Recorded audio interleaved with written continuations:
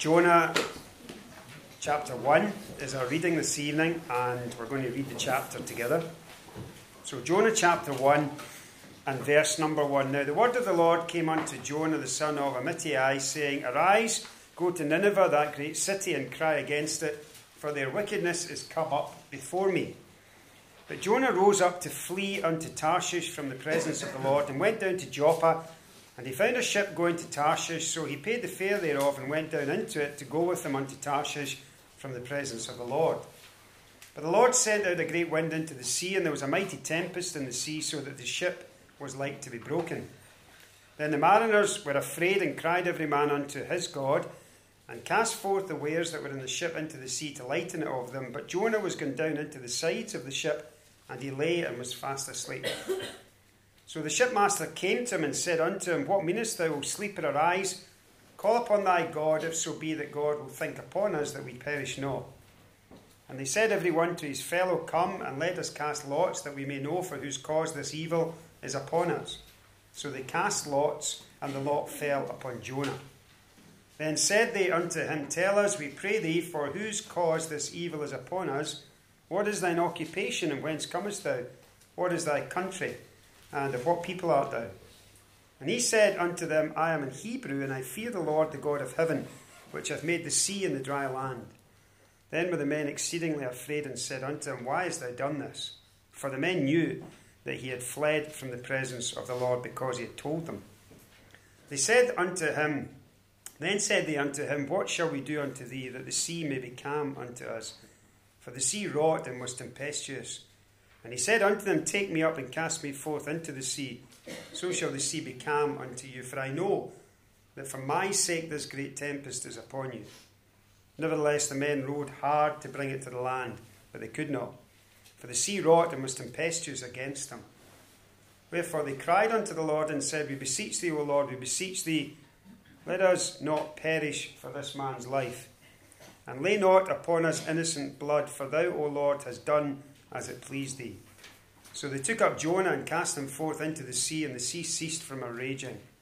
Then the men feared the Lord exceedingly, and offered a sacrifice unto the Lord, and made vows. Now the Lord had prepared a great fish to swallow up Jonah, and Jonah was in the belly of the fish 3 days and 3 nights. Now that's a reading. Despite the caricatures and the cartoons of the story of Jonah that we're all familiar with when the story has been told to children, it's important when you come to this book that we remind ourselves that Jonah was a historical person. That is, a real person, a person of history. He's mentioned in the history books of the Old Testament as such, not only in the prophetic books. For example, he is mentioned in 2 Kings chapter 14 and verse 25. He's also mentioned in the New Testament and spoken of as a real individual. For example, the Lord Jesus spoke of him when he was speaking about his own death and resurrection in Matthew chapter 12 and verse 41 and verse 42. For as Jonas was 3 days and 3 nights in the whale's belly, so shall the Son of Man be 3 days and 3 nights in the heart of the earth. The men of Nineveh shall rise in judgment with this generation, and shall condemn it, because they repented at the preaching of Jonah. And behold, a greater than Jonah is here. And again in Luke chapter 11, you have a similar quotation of the words of the Lord Jesus Christ in Luke chapter 11 and verse 32. The men of Nineveh shall rise up in the judgment with this generation, and shall condemn it. For they repented at the preaching of Jonah, and behold, a greater than Jonah is here.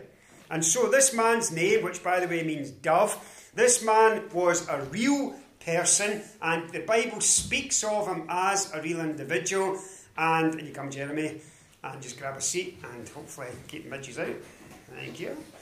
Well, Jonah was a real individual, and he is referenced as such in the Old Testament and in the New Testament. And the place that Jonah was sent to equally was a real city. Nineveh was a city that, if you're looking at a map and in modern day Iraq you looked at the city of Mosul, then you would see where Nineveh used to be. It's in that area. And back then the city of Nineveh was the capital of the Assyrian Empire, which was in a perpetual state of war with Israel. And ultimately it was Assyria that conquered Israel, not at this stage, but ultimately, and took them off into captivity. You remember it was Babylon that took off Judah into captivity, but it was Assyria that took the northern kingdom of Israel. And so in this city, Jonah has to go. And it's interesting, there are kind of themes that run through the book. For example, in the ancient Assyrian language, the symbol for Nineveh was the symbol of a house with a fish inside it. And one of the chief gods of the Assyrians was Dagon, which was the great fish god. And these threads run right through the story of Jonah and are connected. Now, the historical context where this is found in the timeline of history is that Jonah was prophesying during the reign of Jeroboam II. And 2 Kings chapter 14, verse 23 to verse 28 is the historical record of that reign. He ruled in Israel, the northern kingdom, after the kingdom of Israel was divided into two. And there was the 2 tribes in the south, the 10 tribes in the north. Jeroboam II was a ruler of those 10 tribes in the north. 2 Kings 14 verse 24 says that he did what was evil in the sight of the Lord. But despite that, God blessed Israel despite the evil of Jeroboam. In that, Jeroboam expanded the boundaries of Israel and matched the boundaries of Israel during the reign of David and Solomon. And so at this time, in God's providence, the expansion of that nation was made easier because of the Assyrian weakness at that time, just at that time.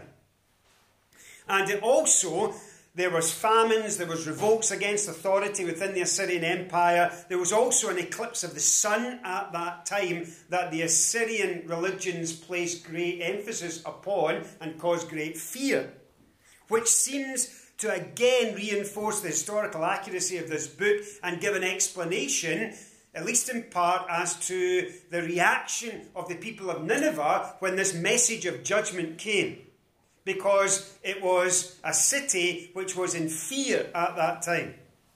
Now, it wasn't until some years later that Tiglath-Pileser, who was later on governor and emperor of Assyria, he, from 754 to 727 BC, gained control, re-established Assyrian dominance, and then God used him to come and take these 10 tribes into captivity.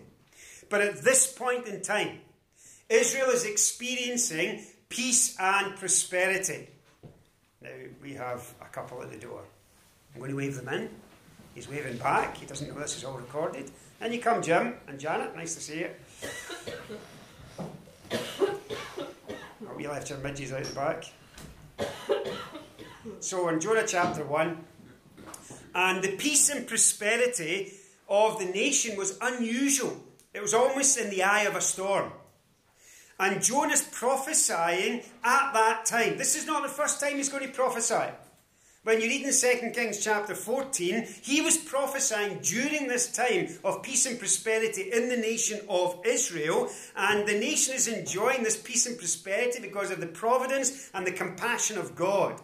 It's not the godliness of the nation. It's not the godliness of its leadership which brings the peace and prosperity. It is God's providence. But Israel's prosperity is not going to last.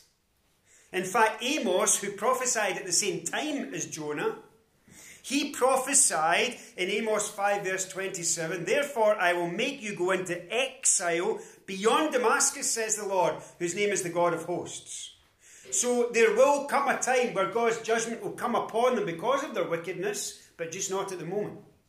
And Hosea, who also is a contemporary of Jonah, Hosea specifically indicated that Israel's captors would be Assyria in Hosea 11, verse 5 to 7. It says, "They will not return to the land of Egypt, but Assyria, he will be their king, because they refuse to return to me, and the sword will whirl against their cities and will demolish their gate bars and consume them because of their counsels." So there's the background.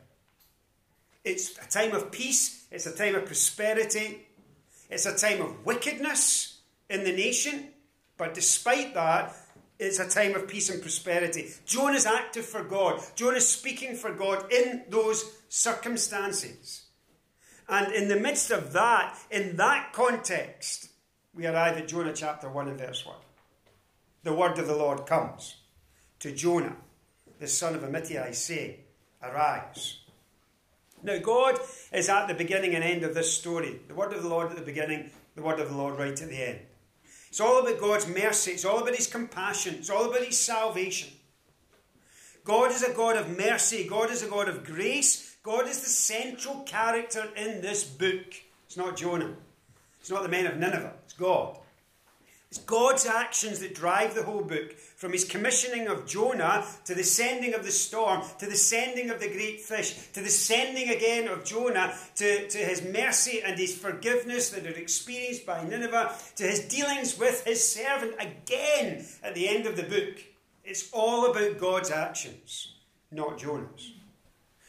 In this story, we can identify with Jonah, and we should.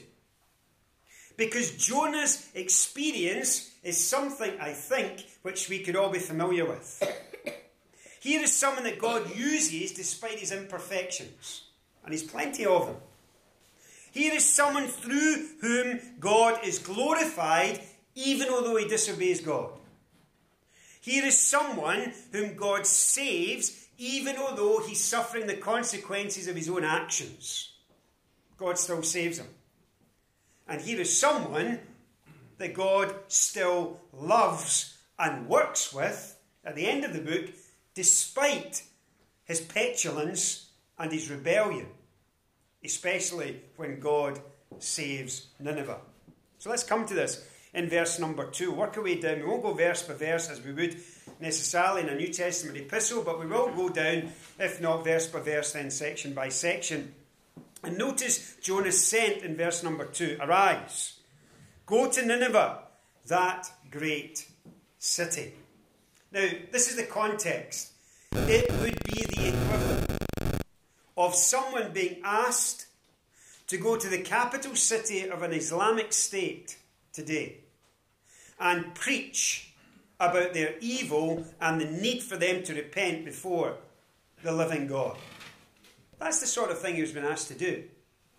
Assyria is their enemy. Nineveh is their capital. Go to the capital of your enemy, where your God is not worshipped, and call against it in their sin. Stand in the marketplace, walk through the city, and declare God's judgment upon them.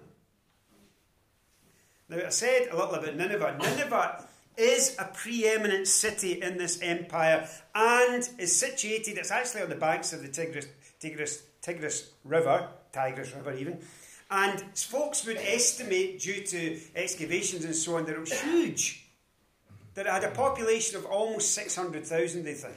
It's a massive city. It was known to have massive 100-foot high walls, 50-foot thick walls. One of the walls stretches 7.5 miles. It's a capital of a nation that is a real and growing threat to the continuing security and prosperity of Israel.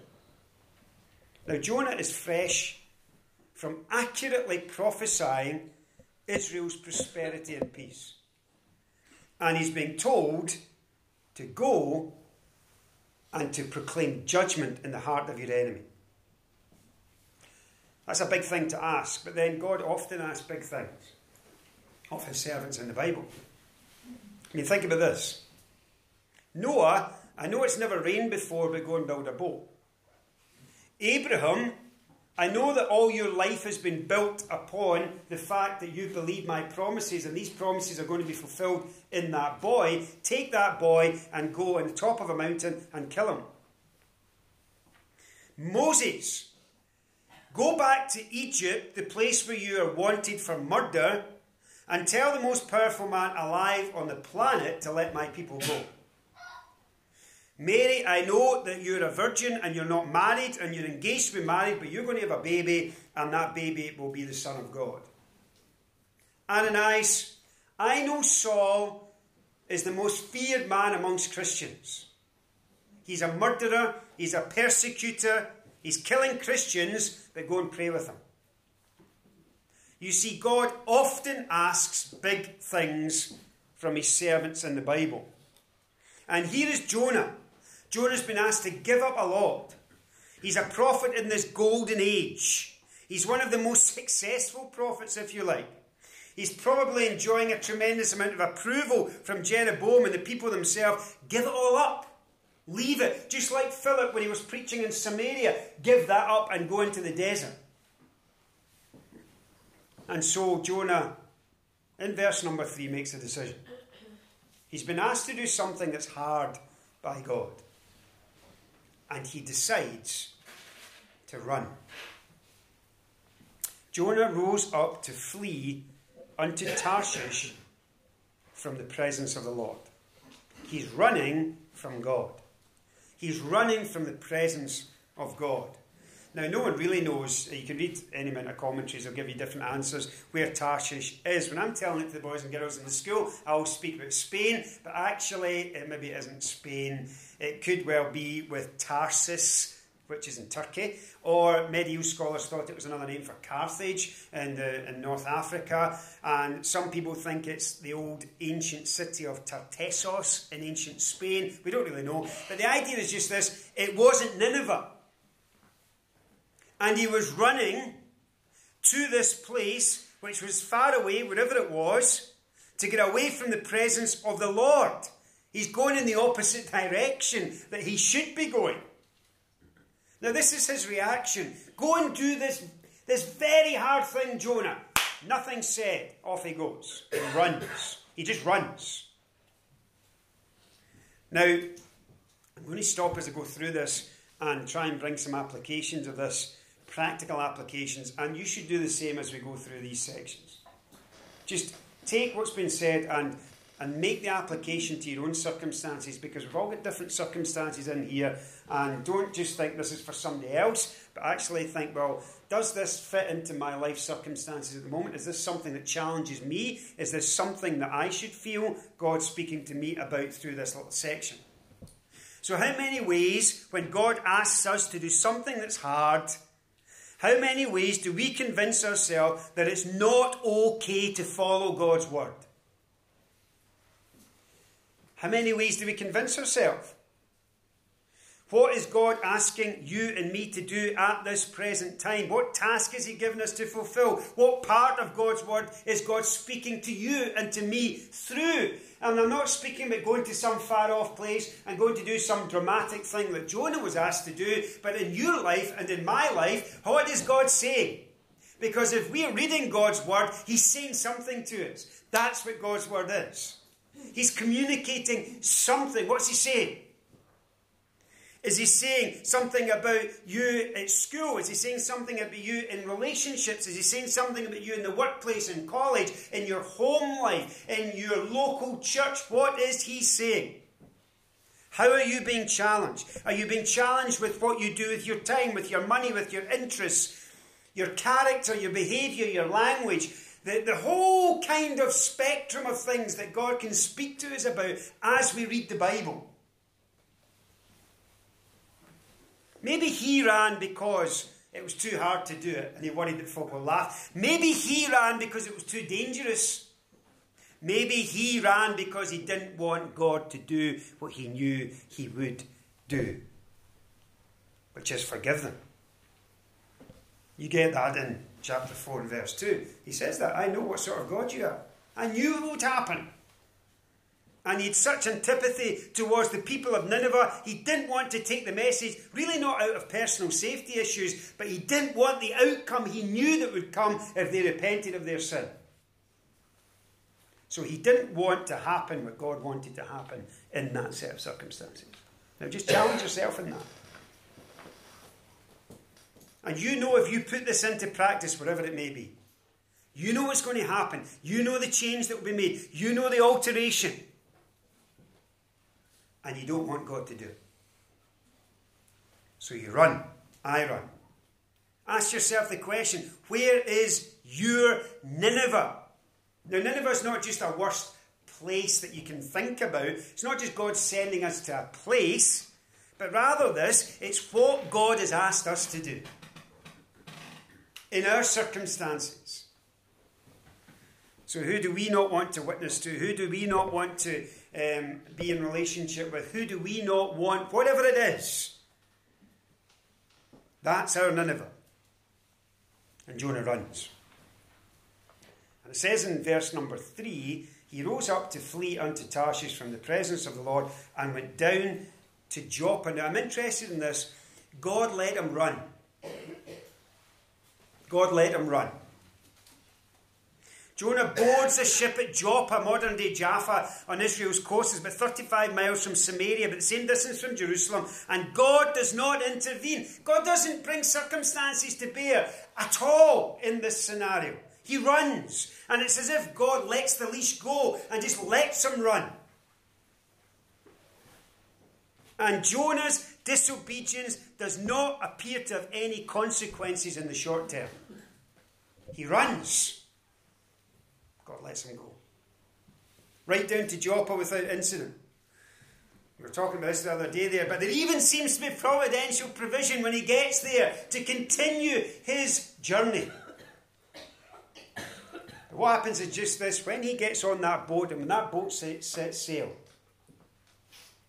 he now has lost control of his ability to repent. He's not in charge of the boat. He can't turn it around and go back. He has stepped off the shore onto a boat, and by so doing has now involved others in his disobedience. And if that boat's going to get turned around and he's going to be obedient, he'll need the agreement of other people now. So this is not just about him anymore. And God has allowed him to run. Listen, when we walk or run or flee from God and do so to pursue sin, there rarely are any impediments on that pathway. Rarely. A thought turns into a search, which turns into a click and a like when no one notices and no one is hurt, so-called. And you know what? There are no consequences to it. There's none. You see, it's just so easy. No one knows that you've been convicted about something when you've been reading the Bible. And so no one knows if you don't do it, if you're not obedient. No one knows about that challenge in terms of character or conduct or relationship or whatever. So you just keep going, you see, in disobedience. You might skip out of work responsibilities. There's no repercussions. You might spend more than you should and get yourself into all sorts of debt and problem. And you know what? It's easy. You can just keep spending your way into problems. No problem. It's easy.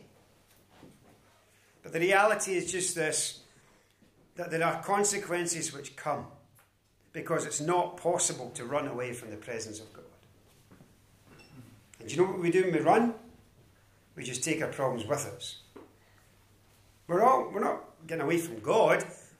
We're just changing the dynamic in which we need to deal with the same issue. That's all we're doing. Whither shall I go from thy spirit, the psalmist said in Psalm 139. Or whither shall I flee from thy presence? If I ascend up into heaven, thou art there. If I make my bed in hell, behold, thou art there. If I take the wings of the morning and dwell in the uttermost parts of the sea, even there shall thy hand lead me, and thy right hand shall hold me. If I say, surely the darkness shall cover me, even the night shall be light about me. Yea, the darkness hideth not from thee, but the night shineth as the day. The darkness and the light are both alike to thee. Now, that's true in a physical sense, but it's also true metaphorically. Because sometimes we think that we can hide under a stone, whatever that stone may be, and escape God's gaze in God's presence. We think it's like children, playing hide and seek, and they put the light off and you can't see anyone. But actually, whether it's light or dark doesn't change at all God's vision and perception of us. Not at all. So when it's pitch dark, it's as well as being bright sunshine as far as God's concerned. It's like Adam and Eve running in the Garden of Eden and hiding behind a tree, as if God somehow wouldn't see them. But let's not be too hard on that, because that's what we do. Because in our disobedience, we don't act even rationally.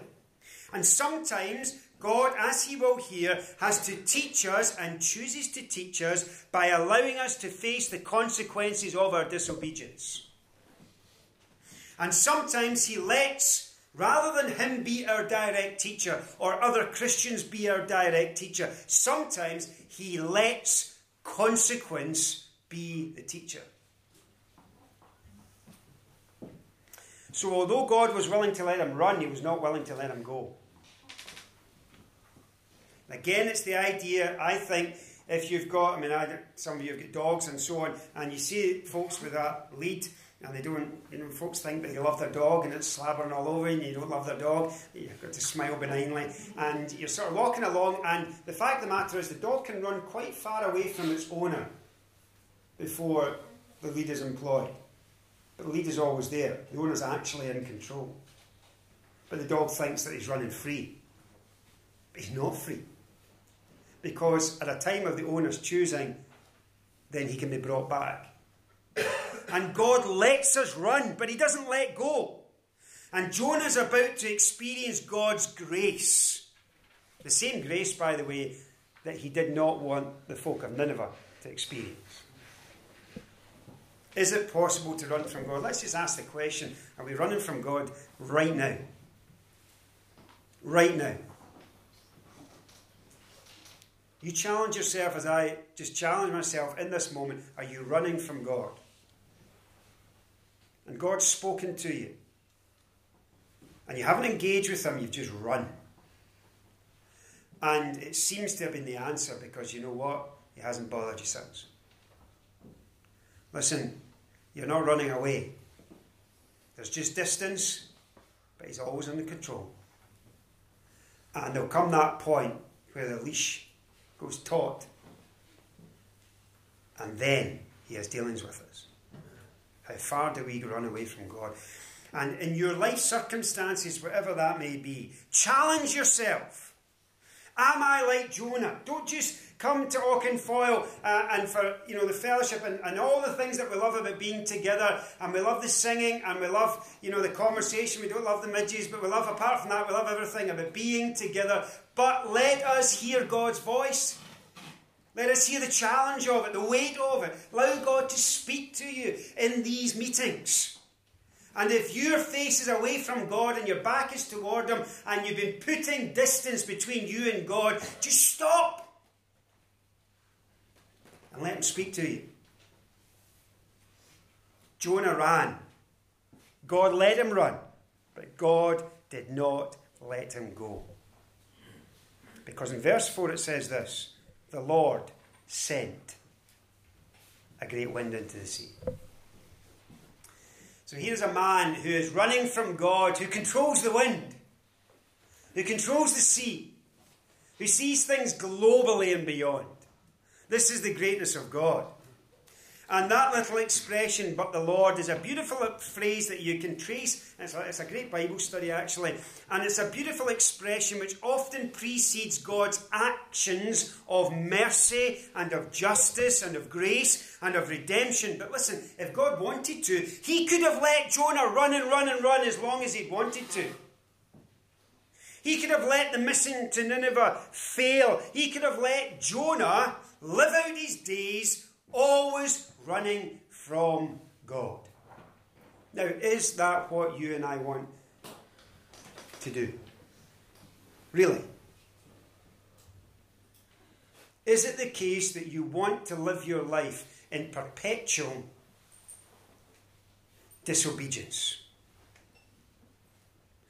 Going the easy route of away from God, with the bumps on the road that may well be God speaking to you, but yet running away from reality, running away from the reality of your relationship with him, from his demands upon your life, from his demands upon you and your character. Because you cannot change that reality. You can't run away from reality, nor can you conquer it by running away. It's always there. God's pursuit of his people is relentless. And I read this. This is worth thinking about. His will cannot be overcome by mine. I don't have a stronger will than God. And sometimes I think I do.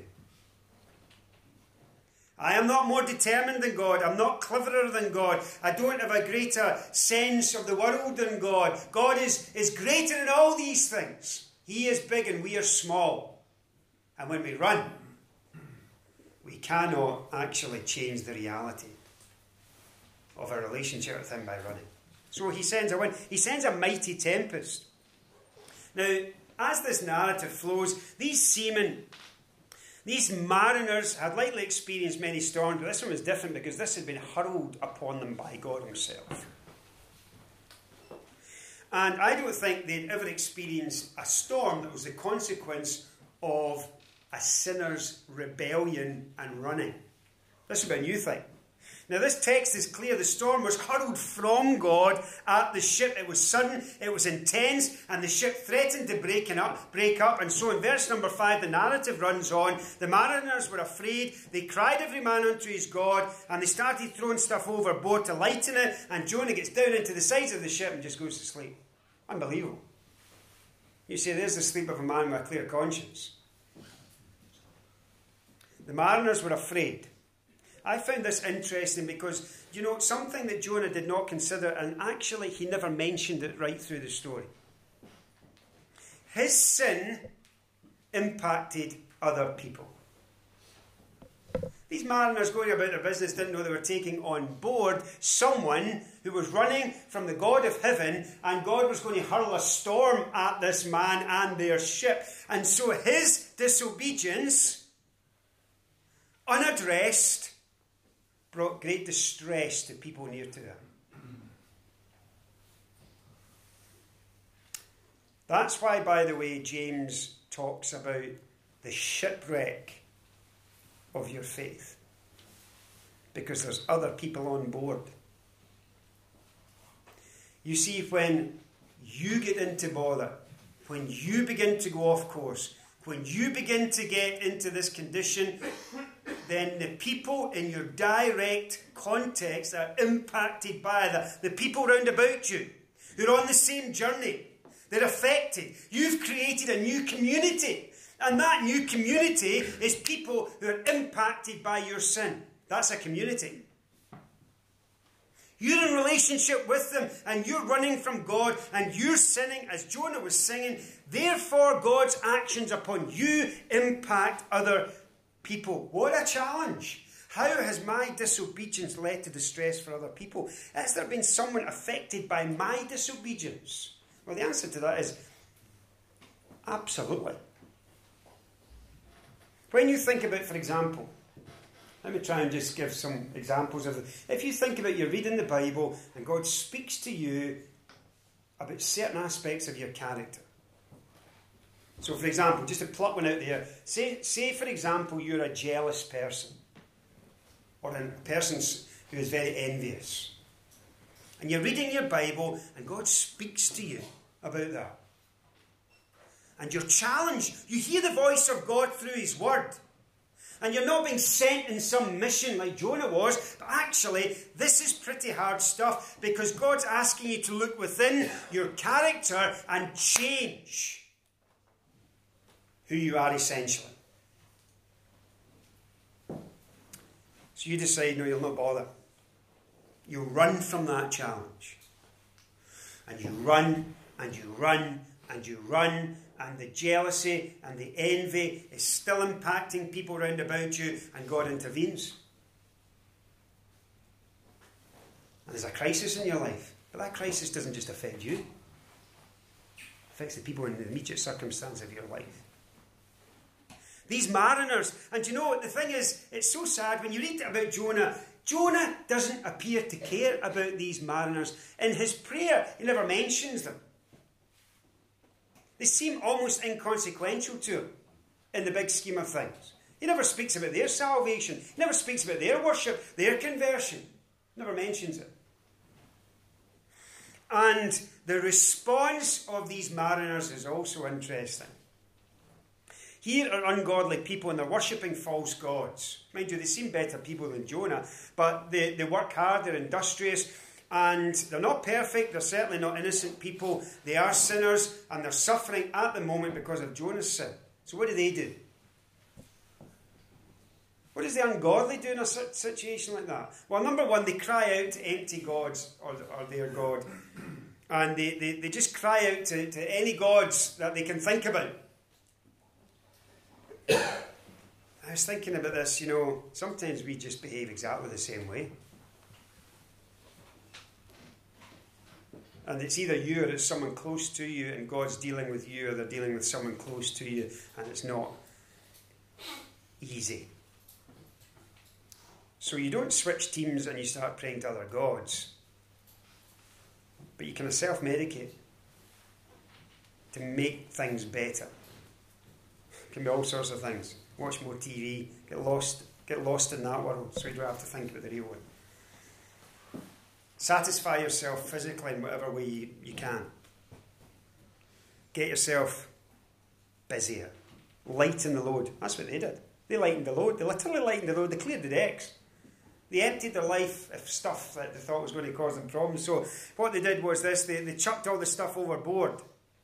And they looked at their circumstances, and they're not yet looking at God, and they're saying, we can alter this. We can survive this. Let's lighten the load. Again, think about it. God's dealing with you. God's dealing with your husband or your wife or your children or your friends or your colleagues, somebody close. God's dealing with you. How do you respond to that? Do you lighten the load?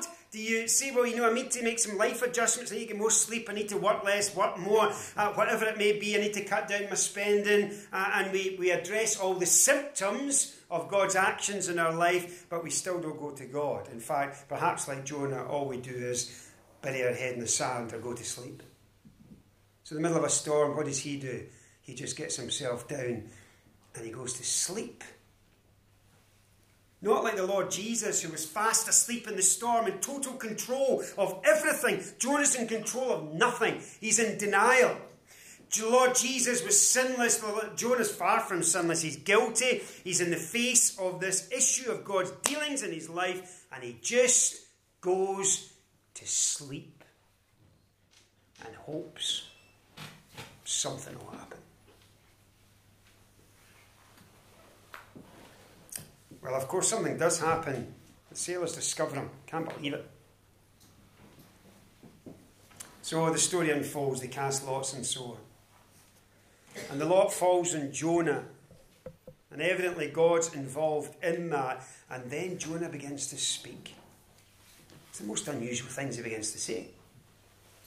So the words that come out of his mouth are totally unrelated to the decision making in his life. The words that come out of his mouth are unrelated to the character he's been displaying. So he says to them, I'm a Hebrew. Yes, he was. Absolutely correct. He says there is one God in heaven who's made the sea and the land and created everything. Yeah, absolutely right.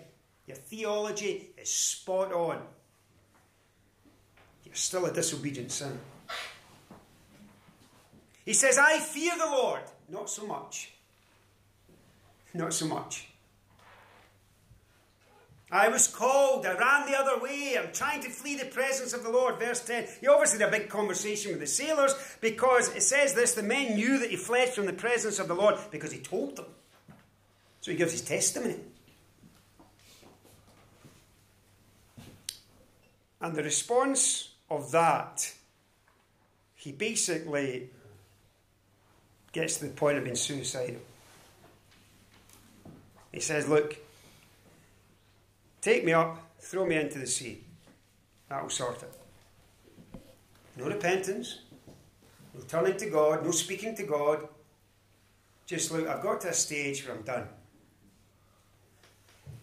I just wanted to finish, throw me into the sea. And he seeks death, for he says, I know that for my sake this great tempest is upon you. And you almost feel like saying to Jonah, get a grip. Self-pity in its extreme.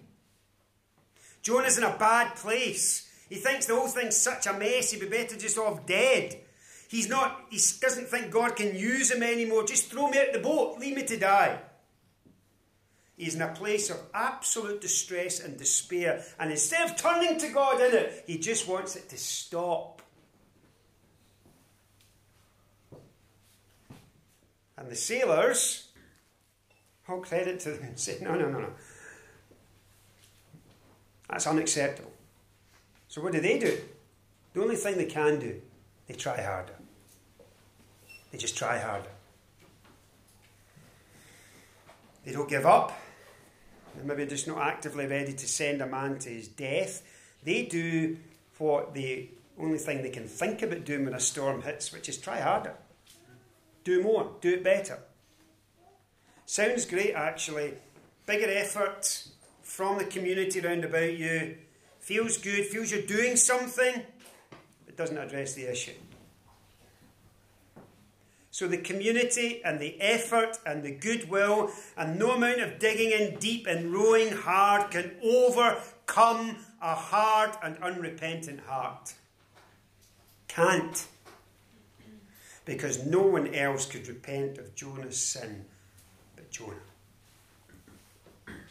And Jonah was not repenting. Jonah didn't say turn the boat around and go back. So I can repent and faithfully fulfill the mission God has called me. And I have no doubt God would have calmed the storm and given them a healthy tailwind and they'd been back to shore in jig time. That was not the outcome.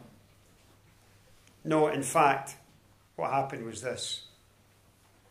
That these sailors renounced their many gods. And they began to pray to the God of heaven. And when they had been saved, and when they were worshipping after they'd been saved and sacrificing to God, you can see that God is moving even in the rebellious circumstances of this man Jonah. Because God is gracious and God is merciful and God is sovereign and God saves and God rescues and even does it in the extremity of a set of circumstances. One writer put it this way: God is able to even use your sin and disobedience and distress caused to other people to bring glory to himself and salvation to sinners. Jonah was fleeing God's call for him to preach the gospel to pagans. What happens? He ends up in a ship full of pagans who get saved. That does not mean that he did the right thing, but it does mean that God does what God does. In his own way, in his own time. We're not smarter than him. God is a God who acts sovereignly and in accordance with his character. The sailors didn't praise Jonah, they praised the Lord.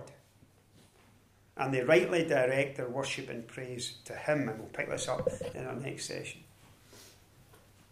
What's the challenge of this? I think that's a big challenge. Because I think some of us are running. And if you're like me, maybe you know exactly what you're running from. And it's not so much the dramatic go here or do this thing that Jonah was told to do. That might be actually a bit easier. Go to some place and deliver some literature. Go to some place and say a word of witness or whatever. But when God says, take a moment. You're someone that tells lies. And you're convicted about it. And you've got the sword of the Spirit in your hand, the Word of God. God takes it and he cuts your own flesh. It's the hardest cut of all. And you run. Because it's easier to run than it is to face up to character and to the change that's required. You've got a relationship that's dysfunctional. God convicts you about it. What do? It's easy just to run. Just run. You've got a circumstance at work, whatever it may be, and God has spoken to you about it in some sort of way. What do? You don't face the circumstance, you just try and change your job. You run. You see, changing the dynamic and the circumstance without addressing the issue just shifts the problem somewhere else, you're going to have to deal with it. So what is it? Challenge yourself. What is it that you're running from tonight? Some of you might be running from things that you need to do. Some of you might not yet be baptised. And you have felt convicted about it. But you could give 5 or 6 reasons why you're not going to do that. And like Jonah, perhaps there are reasons that are big in your mind to do with friends and to do with choices and to do with fear and all sorts of things. But the reality is just this. God's asked you to do a hard thing. And you feel it's hard. So you're running. You're just running. Maybe for some of us it's something else, whatever it may be. You'll know what it is in your own life. Because the reality is this, most of us are more like Jonah than we would like to think. Most of us. And God, if we're reading his word at all, do you really think that you can read God's living word every day and he doesn't say anything to you? Do you really think that God isn't going to speak when we read his word? Oh, he'll speak. Question is, will we listen? And if we listen, will we run? Trust that God will challenge our hearts on this, and we'll see Jonah's story unfold through this weekend and learn from it, I trust. Let's just pray and ask for his blessing.